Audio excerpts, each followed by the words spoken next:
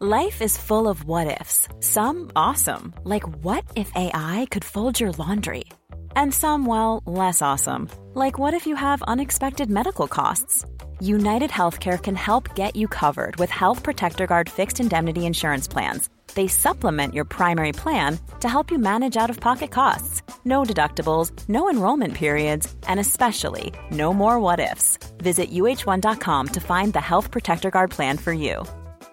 Ryan Reynolds here from Mint Mobile. With the price of just about everything going up during inflation, we thought we'd bring our prices down. So to help us, we brought in a reverse auctioneer, which is apparently a thing. Mint Mobile Unlimited Premium Wireless. How to get 30, 30, bit to get 30, bit to get 20, 20, 20, bit to get 20, 20, bit to get 15, 15, 15, 15, just $15 a month? Sold! Give it a try at mintmobile.com/switch. $45 up front for 3 months plus taxes and fees. Promo rate for new customers for limited time. Unlimited more than 40 gigabytes per month. Slows full terms at mintmobile.com. You need to know exactly where your food's coming from. It's the clientele that write the menu every week. Keeping your eyes open and your ear to the ground, essentially, and listening to what people are growing. The integrity, that provenance, that ability to not just know where something came from, but to really know the ins and outs of how it was raised is really important. G'day and welcome to another Capital Cookbook 3 podcast. This is the Quicksand Food Connection and my name's Stefan Postuma. Today I speak with Sasa Sestic. Sasa is the founder of Honor Coffee, a specialty coffee brand here in Canberra. He also founded Project Origin and he was the 2015 World Barista Champion. Sasha knows more about coffee than anyone that I've ever met, and he's truly focused on making the best coffee possible. He started with a small cafe in Manuka, where he spent more money on making quality coffee than he did on anything else. And he went on to found Project Origin, which is a coffee supplier that focuses on direct trade with farmers and promoting good practices in coffee production in order to give farmers a better understanding of what cafes and coffee roasters want, and therefore producing a higher quality product and in turn making more money for those farmers. In 2015, he won the World Barista Championships, which is the highest accolade any barista can achieve. And he taught me a lot in this conversation about specialty coffee, about what it means to directly trade with farmers, and also about how Project Origin helps build communities in the areas of origin that they explore. He's a fantastic guy. I found this conversation extremely interesting and insightful, so I hope that you enjoy my chat with Sasa Sestic from Honor Coffee and Project Origin. So many places now. So many cafes. Yeah, it is good. Canberra is growing a lot and it's becoming that little hub. Yeah. We still can do better, of course, but it's exciting. Yeah, Canberra's come a long way. And yeah, there's still a lot to happen, but I think that people are definitely interested. I mean, I think it sort of follows the pattern in Australia in general, people's interest in coffee and taking it seriously. Yeah. And you see, I mean, the prime example of it is the fact that Starbucks never survived. People don't want to support it because it's a shit product. So, do you think that Canberra, what's sort of your view of people's approach to coffee in Canberra? I think people's approach to hospitality or venues, I do travel throughout Australia quite a bit, and when I look at Melbourne, it's not about brand, it's about produce, quality and service. And we have a distribution in Sydney, and in Sydney we had a battle because no one knew who Honor is. And then when we go there, even though when we do blind tasting with a customer and they say, I like this coffee A better, and then that's Honor Coffee, and Coffee B would be, Sydney, very popular brand that's locally roasted. And then even though they liked our coffee, they'll go back and they say, actually no, we're going to go with this because this is popular. Mm-hmm. People love it, it's a big brand. So to me, Sydney is very brand driven. Yeah, okay. But then when I look at Brisbane, to me, Brisbane is like pure franchise. Yeah, right. Like all of these franchise, like Sizzle, they still exist in Brisbane. Really? Yeah, and they're popular, they're busy. Oh my god. Yeah, this is going to be consistent. I'm lazy, I don't care. But I think what's really nice, in my opinion, about Canberra is people do support local, and they're really proud. If someone locally does something right, they sort of, let's go there, let's make an effort and support that business. I mean, the reason Honor grew as much as it did, and we have all of these connections throughout the world is because of the support of local community. So, and I think that's, like when we look at it in Manukau, even though there's like quite a few of these franchise coffee concepts, the Oliver Brown and this and that, like people still like going to local shops. So. Yeah, of course. And it's not only Honor, like there's a lot of different successful places like Red Brick and the other guys that are local. Yeah, well, there's like 4 or 5 quality roasters in Canberra now. They're doing a really good job, and they have a really good following. And I think what people understand is that in order to have the highest quality coffee, you kind of have to control the process from at least roasting to putting it on the table, putting it in the cup. You know, like if you're buying beans from a third party, you know, like, I mean, with what you guys do at Owner in terms of training, and things like that, and showing different establishments how to do your coffee properly, but making sure that there's that quality control across the board. People know that there's a place, all right, well, this place roasts their own and they only, you know, pour coffee from their own roasted things, and they've got high levels of quality control, and that's what people support. People are educated, I guess. I think with the young roasters in Canberra, it's easy to roast coffee. Like 8-9 years ago when I started, I bought a roaster, I started roasting, I sold it. Was that good? Probably not. Back then, like comparing with what was happening for that time, was really good, but it's, in my opinion, this city is not brand driven. So roaster, small roaster, like, and each one of us, like, they focused what's in the cup, and just like with your books, what's in your book, and when you open up the book, you start enjoying it and reading it and say, this is really good. I like it. I want to buy another. And this is mentality of all of the young roasters in ACT. They concentrate on what's in the cup rather than how cool my cup looks like Starbucks or quite a few of the other franchise concepts, commercials, or shops looking great or not. And maybe, I don't know, maybe that's, you know, they've seen it worked with Honor, like Manukau shop 8 years ago. You know, renovation costed me $15,000 and I've done everything on my own. Like, but then on the other hand, we bought $30,000 coffee machine. Yeah. It didn't make sense because we truly knew that what's in a cup, and let's stick with that. And I think, you know, with that sort of mentality, with us and other roasters, people can see this tastes better than what's from outside. Well, I think that I reckon any business concept, if there's a focus on quality, you know, you've also got to have a good business mind. But if there's a focus on quality from the start and you don't let that falter, then that's what makes success. It's as soon as you start cutting corners and trying to save costs on things that you shouldn't, like buying a cheaper coffee machine, or you know, saying, oh, these beans are such and such less per tonne or whatever it is, so let's buy them. That it all trickles down and translates into the product that you give your customer.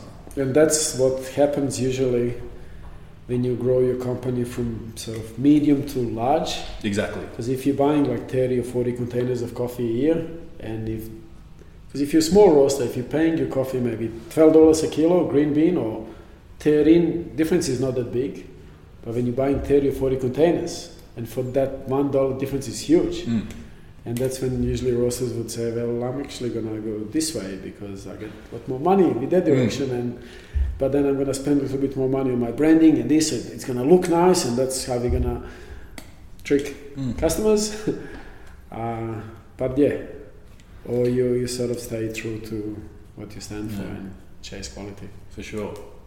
How do you then, like at the start, how did you bring it to the attention of the customer that you're not going to spend, you know, shitloads of money trying to drill this brand into people's brains? You're going to focus on the quality, and then hopefully over time people will come to appreciate that. Did you make that clear to customers, or did you just sort of let the coffee speak for itself? Yeah, I mean, I'm now 37. Honor has been around for 8 years. So I've started with coffee back in 2003. We purchased the first coffee shop, Hansel and Gretel, and we sort of ran that for 5 years. 2008, I said I want to start my own brand, but I think always concentration was what's in a cup. Like my business plan was written on a napkin in a pub with a few mates. And I just wrote down, okay, I'm going to start this new company. We're going to call it Kona Coffee. I don't know if you remember. No. It lasted as a Kona for 6 months. And they said, okay, what are we going to do? I said, well, we're just going to make the best coffees we can.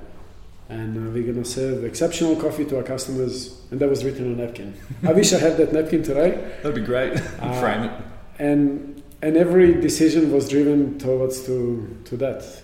And if you have a tight budget, and it's simple, like if you know strongly in your head what is it that you want to achieve, you have $50,000 budget to renovate your shop.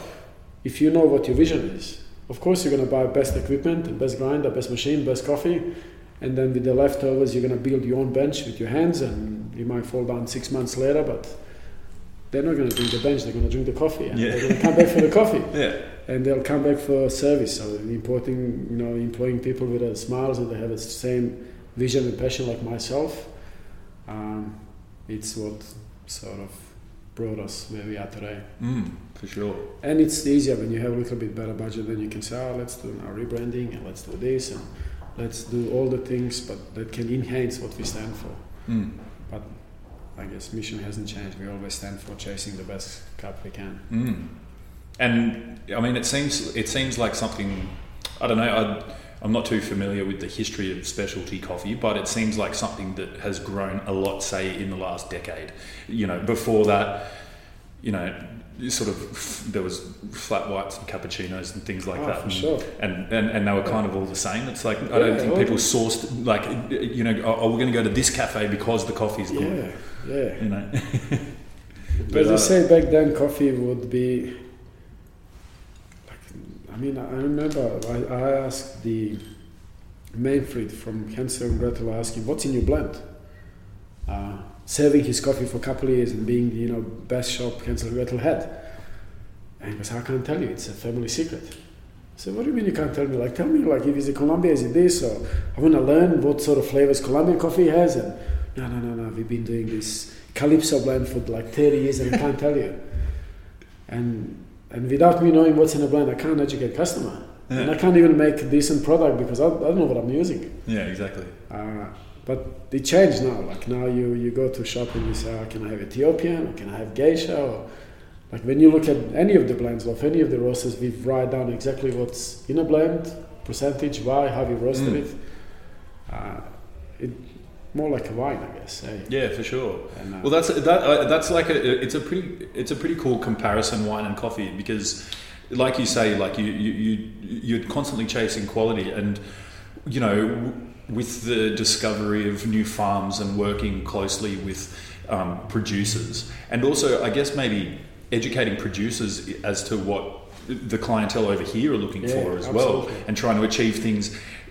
Quality is always improving, and it's now sort of at a point like wine, in the sense where it's like there is good wine and bad wine, there is good coffee and bad coffee, but quality is expressed in the sort of creativity of the people that are making it, and then it comes down to sort of preference and critique and things like that, which is interesting. It's an artisanal industry. Yeah, for sure. And as you said, connecting the bridge between farmer and consumer, it's really important. If you like coffee in a cafe and you don't know why that coffee tastes the way it tastes, like you can't have it again. But then if you say, I really enjoyed it, that comes from this farm, from this region, from this altitude, it's this varietal, you can sort of remember. The next time if you go to whatever cafe, it doesn't need to be like different roaster, you might recognize the same coffee and sort of, I want to have this. And so like at Honor and the cupping room especially, I think that you guys are you put more into educating the customer than a lot of other cafes, even places that roast their own. You do that by, like you say, the signs on the machine talking about the daily blends and things, and then also like the point of sort of sale between the person who's serving the coffee and the customer. I'm actually going to bring you something very new. It's a new retail bags. Okay. They can help to educate customers a little more. I'd love to get your opinion on it as well. So we're supposed to launch this new packaging and new branding in a way. Because we had that issue when we talk coffee, we talk one language, which is like high language, and then when we talk to consumers, sometimes we confuse them because we're too excited about our craft. So we said, and then connecting that bridge with the farmers as well, just like in a wine, like when the way we score coffee, it's same like with the wine, it's point, you get a points. Yeah. So we came up with a strategy that we provide customers, we tell farmers, like specialty coffee, like it's called for coffees that score 80 points plus. For example, in Ona coffee, we're using minimum 84 points, and then we go 90 plus. Looking at this label here, so this is green label Project Origin coffee, which scores between 86 to 89 points. But then this is a gold label, which is 90 plus. So you as a customer, if we tell you, hey, this is $30 a bag or this is 20, you can sort of say, yeah, that makes sense. Yeah. Instead of thinking, oh, why is this so much expensive? And it's creating confusion. So we're slowly guiding you through the process. And then we have another coffee that's like 83 to 85 points. So people can sort of look at choosing a coffee. Oh, this is my price range. I want to have this many points. That's what I'm going to choose. Just like with a wine. Yeah, Sometimes you're going to buy $20 wine and then you'll get not what's the best for $20, but it's what suits your palate. Yeah. And which would be the second step. What's suiting my palate? This is my flavor profile. This coffee, and we kind of wanted to help with the flavor profile. It's got these purple colors. That works perfectly with the trees. Yeah. So you can expect purple color. Coffee should have some blueberry notes and stuff like that. Like it's purple. There's raspberry color. So we're playing with the colors to educate consumers as well. Black Betty is obviously black, and you can expect being black chocolate and notes and things like that. The name founder, but then inside we can actually see exactly where coffee comes from, what are the percentages, and how to make this coffee at home. Oh, that's fantastic. And I believe this can help to sort of make people comfortable with the choices what they 100%. buy. It definitely simplifies it. Yeah. Because people, I think, when it comes to educating people about whatever, you got to make stuff idiot-proof, kind of, in a way. You can't, like exactly like you said. It's like you guys know so much about it, and you're so into the craft that if you give someone a 5-minute little talk about this coffee, at the end of it, they're kind of going, well, sort of, what was he actually talking about? But if they can say, well, this one scored 95 points. And that's why it's more expensive, and this is what you can find in it, And also, I really like the idea of the tasting notes and some of those characters that you can highlight as well, because I think when it comes to people that don't have an education in whether it be coffee or wine or something like that, they just need a little trigger in their mind to help them recognize those things. So, like, if you say to them you should be seeing a bit of raspberry candy, in the flavor profile, and then they taste it. And they're like, yes, you're right. But sometimes they might just taste it and go like, there's something familiar there, but I can't describe what it is. Yeah. So and beauty with that is when we talk to our farmers, we can tell producers, now you are black label producer, you're 84 points. Right. Let's work together. Let's take you to become green label producer to 86 points. Yep. Let's do this experiment or process or carbonic maceration or whatever we usually do at a farm to develop coffee. And then once we bring them to become a green label producer, of course we pay them more because their coffee is worth more. And that customer can actually come taste this coffee. They can go, oh yeah, that's a green label now. They can go on the website. What is it? Just give them a little bit more guidance and make it a bit more approachable. Like I remember 2-3 years ago, I had one of my baristas in the cupping room. And we had this random customer walking in a cafe and saying, I'd love to buy some retail coffee for home. And I've never made a AeroPress or French press. Can you show it to me? And he was, actually, it's Hugh Kelly. He's the Australian Barista Champion now. But back then, he was the person that was very enthusiastic, very knowledgeable, but did not really know how to connect with a customer. And so he said, yeah, I'll spend 5 minutes. I'll explain you how to make it. It's really easy. So he gave this customer a lesson on the water, about the pH, about TDS, about the yields, and then this customer is sort of from smiles and being excited, you can see she's sort of dropping, oh, this is difficult. And then he made the French press, and then he brings the TDS meter and starting to measuring soluble yields and what was the extraction ratio, and should I go 94 degrees temperature, 93, and then this customer goes, this is, nah. I'm gonna go and buy pods. This is too difficult. Yeah. But coming up with a recipe and saying, we'll spend our time doing a QC and say, put 94 degrees, water, do this much coffee in, this much coffee out. This is what you're gonna taste and enjoy it. Shouldn't be science. It's our job to do as much as we can to make it easy, but it should be more enjoyable. Well, that's the thing, and people, like customers, have such a variety of interest, you know what I mean? Like some people just go, I don't care, I know that it tastes good, and that's all I care about. So I don't want to know anything else. I don't have the time to even think about it. I just want to get it from on a coffee because I know it's a good coffee. But some customers like me, because the other day I was at Marnica and Jack was telling someone about geisha, and I was like, what are you talking about, Jack? And he sat us both down at the bar and was like, let's do geisha pour over, come on, and I'll tell you about it. And we were both so interested in it. We were like, okay, tell me about it, I want to learn. And, you know, there's a big variety out there, so you can't sort of bombard everyone with that huge amount of information. Yeah, absolutely. And again, like if you see someone buying 90 plus point coffee, that person has obviously interest to talk more and to share the experience. Like if you're buying $500 bottle of wine, like if someone can tell you more about that wine, you're going to appreciate it a lot more than... Yeah, exactly.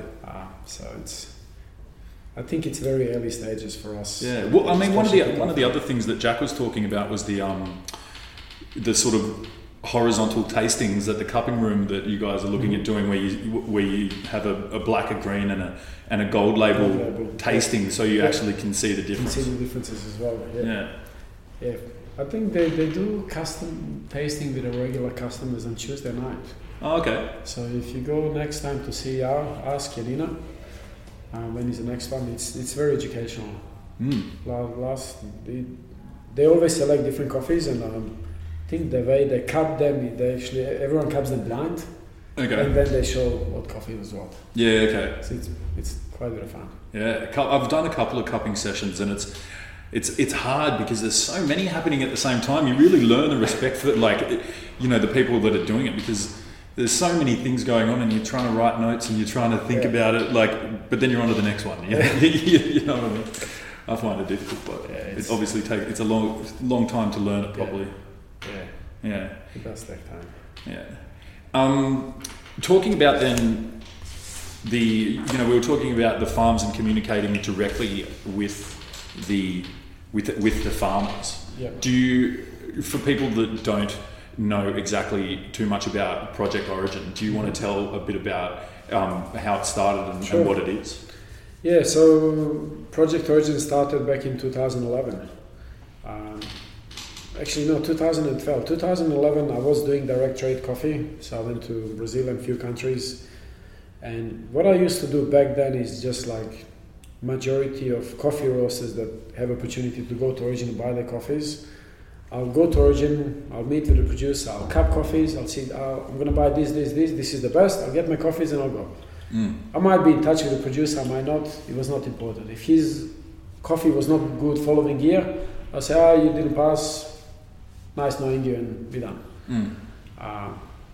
But first time when I went to India, that was late 2011.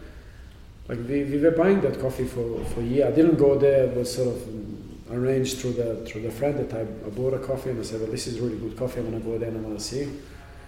And that Indian Talana estate, which is used in the Hitman blend, it's about 30-40% in there. You know, when we put that India in our blend, like our customers from here started saying, I want to buy this coffee, I want to use this in wholesale. So it has done very good, commercial improvement for our brand. We picked up a lot of accounts, we've done really good business. And then I went back to India, and I just realized that people there, they live on $4 or $5 a day. They don't have basic facilities, they don't have a toilet, they don't have showers. There's like 40-50 families, they don't even have fencing, and they have a wildlife, like national park across. So they have incidents of elephants coming in, leopards, snakes. Like obviously snakes can sneak through, but we said, well, this is not sustainable because I'm here being very successful with this coffee for the last 8 months.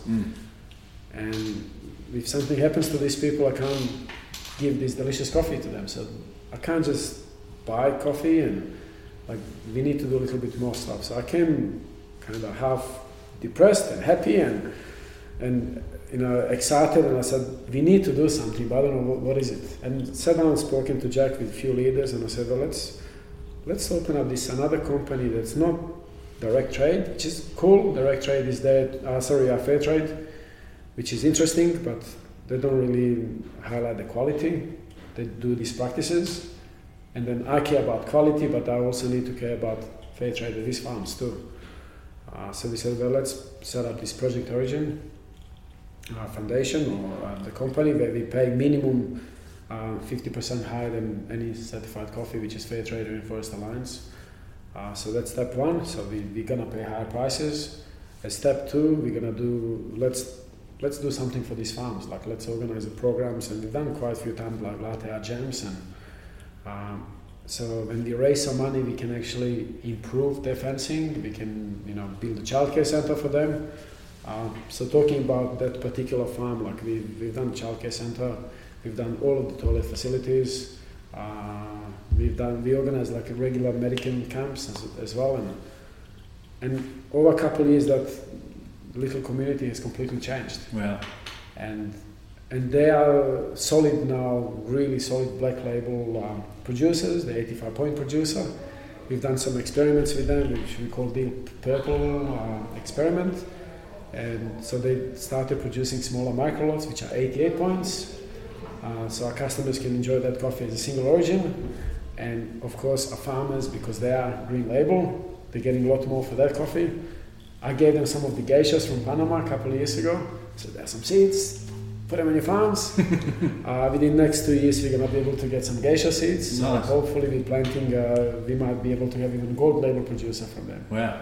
So from a farmer that was selling the coffee at maybe $1.50 a pound, we're paying 5-6 times more now. Yeah. And with geisha seeds, we're going to be paying 20 times more. But when we bring these coffees to you guys, you know this is a black label, that's certain price, green, gold, and I think that's beauty with the Project Origin system. We don't go to these farms just to buy coffees. We go there to develop communities. Yeah. And kind of we've written on the branding, or like what we stand for is we are connecting communities through the quality. Yeah. So we care about quality, and we will, with experiments I do at the farms, we will help them to improve their coffees. This is one of the reasons I'm writing that book as well, because I'm sharing all of my recipes I've done with a lot of different countries. So people can sort of read this, this is really good recipe to process coffee. And I'm sure the coffee you had with Jack, that geisha, was carbonic maceration, processed from Panama, because that's what we serve at the moment, and that's like my own recipe that I've developed. So sort of with that approach, that's kind of what Project Origin does. We buy coffee, we improve the coffee, and we connect communities. And last 12 months, Project Origin has grown to the level that we are buying the farms as well. So we have a farm in Honduras, we have a farm in Nicaragua, we're buying a farm in Panama and El Salvador. And the reason we buy farms is not because we want to cut off all of these producers. It's pretty opposite. We actually use our farms to do research and development. Yeah. So we plant different varietals, different processing, different drying, and then when we see that this works, whatever process works, then we tell the producer next door, please follow this protocol, and we'll be buying your coffees. Wow. So that's kind of a bit of the grand vision of Project Origin. Yeah, awesome. And how does it, like how many farms do you sort of have under Project Origin now? 200 plus. Really? Wow. Yeah. And we've also organized 2 non-profit auctions this year for producers. So we had one in El Salvador and one in Honduras. So we kind of gathered all of the lot of different producers that have small micro lots, and we brought international buyers from all over the world, and they spent 5 days in the country. They cup the coffees, and then we scored the coffees. We selected best 20 coffees, and all of these coffees went on live online auction. Oh, okay. So we raised over $500,000 in throughout this auction. We've run it. I wanted to do something that's non-profit. Yeah.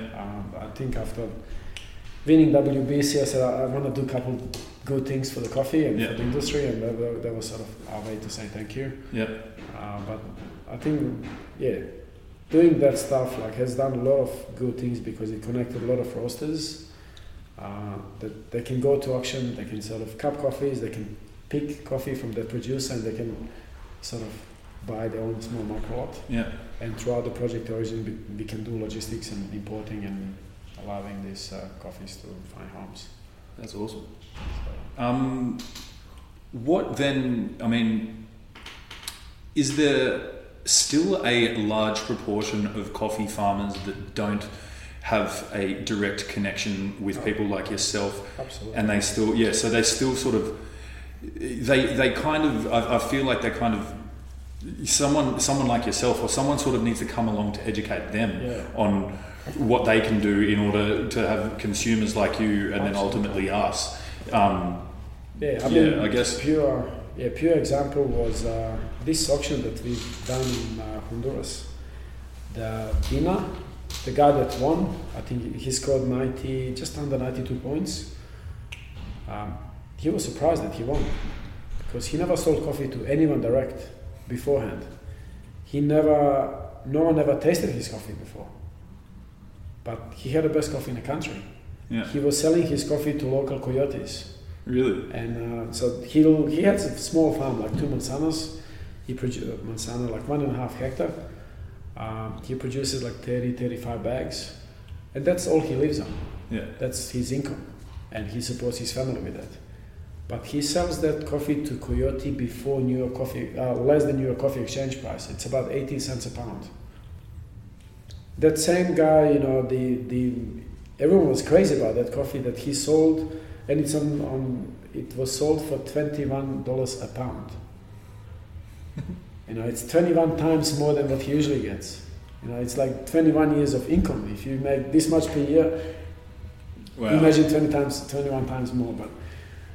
And so I think 98% of the farms are like him, and 2% of the farms worldwide are connected with the people like myself. Mm. And I mean, specialty coffee did not exist 10 years ago, so it can't change like that. Mm. And I think doing as many activities as we can at a farm level, we can make producers more excited, and we can find so many other more amazing coffees. Yeah, exactly. I mean, there's such a huge world out there of, you can only, one person or just your team can only explore so much of the bloody world of these farms.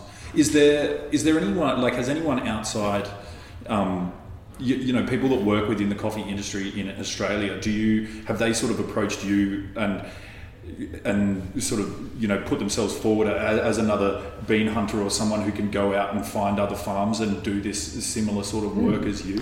Yeah, absolutely. I mean, there are quite a few coffee roasters in Australia that do a really good job. Yeah. Like Proud Mary from Melbourne, they're doing their own sourcing. From time to time, we do sell them some of our lots, but Nolan is out at the farms and connecting. Auction room, there's quite a few. Mm. And see, sometimes it's great for the people I mentioned, they're doing an amazing job, but sometimes it's actually not, people that don't really understand relationships, it's dangerous to have a roaster that has not done that before, and for him to go and buy coffees. It's not dangerous because he's going to get killed. It's dangerous because not necessarily he knows how to do that sort of business, and because specialty coffee, it's all about relationships, and it's not nice to give producers a hope to tell them, hey, your coffee is tasting great now, I'll buy it. I'll give you 4 or 5 times more than what you usually get, and to do that for 2-3 years. But then year number 4, if coffee from that producer is maybe a little bit lower, say, I'm not going to buy it from you anymore. And that's not really a sustainable business in my opinion. And there are quite few, I call them cowboys, that do that activity. Right. There are quite few people that would say, Sasha has done this experiment, or that guy has done that experiment. I read it on a blog. I'm going to tell that to my producer to do it. And cool, they do it, but if it doesn't taste good, you still need to buy it. Yeah. Like I bought coffees that taste like salmon, rotten salmon. Because I've given instructions to produce. I said, do this, it's going to take you more than what you usually do. So I'm going to pay you a little bit more. And instead of getting quality that should be better than what I usually pay, I get quality that's completely unacceptable. Yeah. But I still need to, I might not ship the coffee here if it's completely bad, but I still need to say, thank you for the experiment. Yeah. At least as a coffee buyer, I learned something that this didn't work. Yeah. Next time I'm not going to do it. So it's my lesson. But it should not be producer's lesson, and I should not tell him, actually it's not tasting right, I'm not going to buy it of you. Yeah. So I think it sounds like a fairy tale. You're going to go on a farm, you develop recipes, you chase coffees, but a lot of times we as a buyers, we need to be prepared to pay for our mistakes rather than expecting producers to do it. Yeah, exactly. Well, I think that, with an organisation like Project Origin, where it's not profit driven, and it's about developing relationships and helping people understand what consumers on the other side of the world want, as well as developing their communities. It means that like that mission statement from the start means that you're obligated to pay for coffees you might not want at the end of the day. I mean, if you're just going to a farm, telling them what you want them to do, and like a cowboy, like you say, and it's completely unsustainable. But that's why Project Origin works, is because that's the mission statement from the very start. Exactly. And absolutely.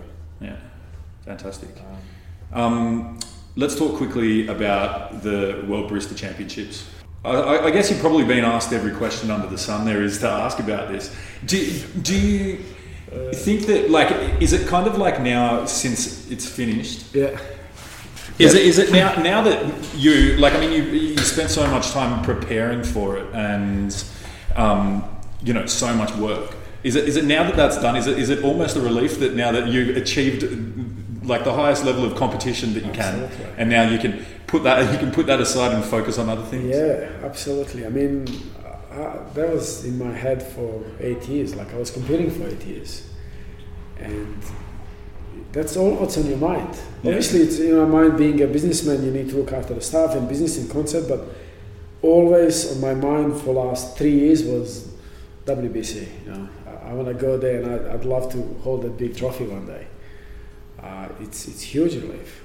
You can sort of close that chapter of your life and say, well, this is achieved, I'm done, I'm happy, and go and open up a new page, and then set yourself another new challenges that you can achieve in future. It's biggest relief. Yeah, one of the biggest reliefs in my life, and And it's almost like retirement or something. It's completely, after, it was interesting because I always say after we won, because that's not only my achievement, it's a big team and many people behind myself. So after we won, we all went, the entire team, we went to a hotel. Sam, our roaster, bought a champagne and goes, let's get a glass and let's celebrate. And then, we celebrated, and cheers, a bit of speech. And then I said, what next? What do I do now? What am I going to do? When I wake up following morning, what's in my head? What do I think of? Because I know for a year and a half at least, and especially 12 months prior to WBC, every morning when I wake up, first thing is WBC. I go to bed, I think, okay, that was good, I'm one step closer. And when I go to bed, this is what I'm going to do tomorrow in order to be better, or as best as I can. But then after you win, you go, what do I do now?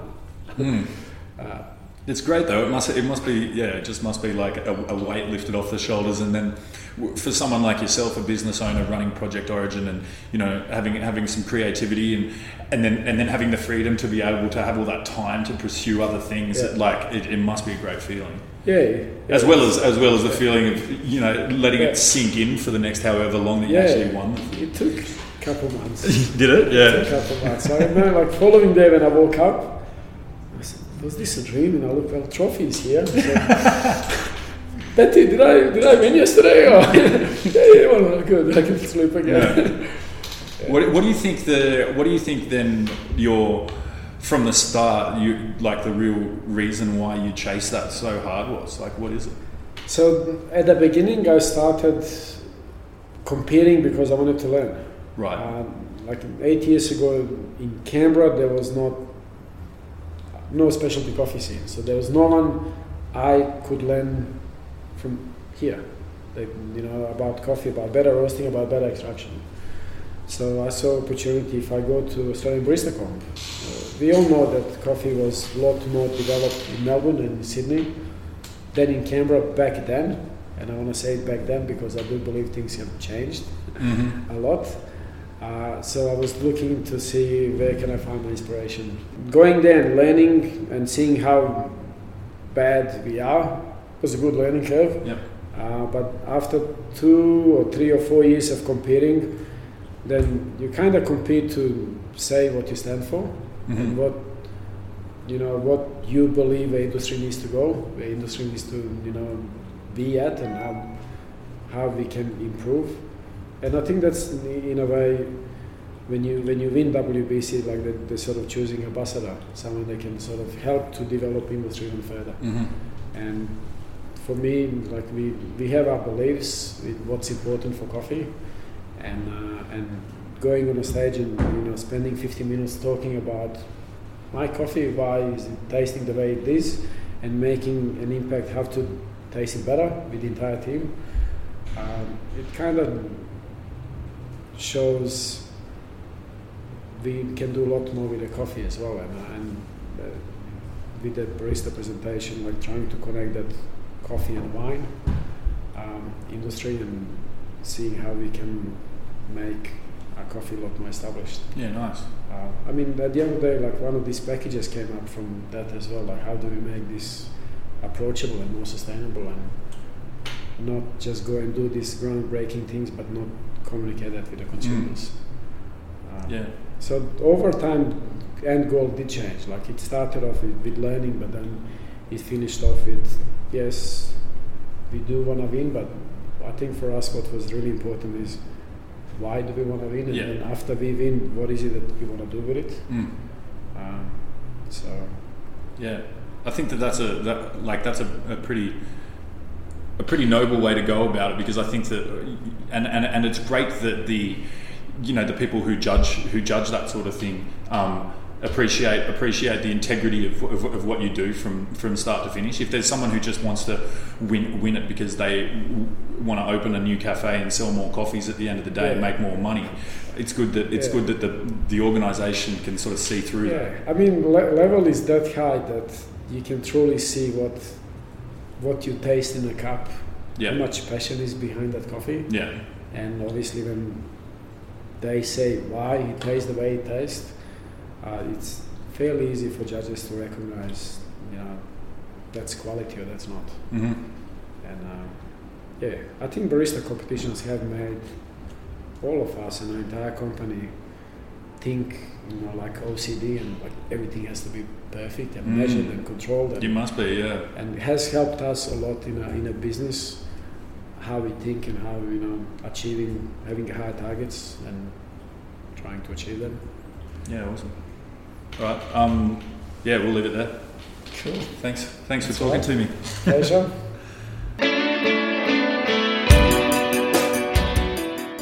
Thanks so much for listening to my chat with Sasa Sestic from Honor Coffee and Project Origin. If you want to find out more about them, you can visit the Honor Coffee website at honorcoffee.com.au, and you can visit the Project Origin website at projectorigin.com.au. If you want more of these podcasts, you can search the Quicksand Food Connection on iTunes and Stitcher, where you can download them all, or you can listen to them on our website, quicksandfood.com. If you want to keep up to date with what we're doing, you can follow us on social media at Quicksand Food on Facebook and on Instagram. Thanks so much for tuning in, and we'll see you again next episode. Ever catch yourself eating the same flavorless dinner 3 days in a row? Dreaming of something better? Well, HelloFresh is your guilt-free dream come true, baby. It's me, Keke Palmer. Let's wake up those taste buds with hot, juicy pecan-crusted chicken or garlic butter shrimp scampi. Hello Fresh. Stop dreaming of all the delicious possibilities and dig in at HelloFresh.com. Let's get this dinner party started.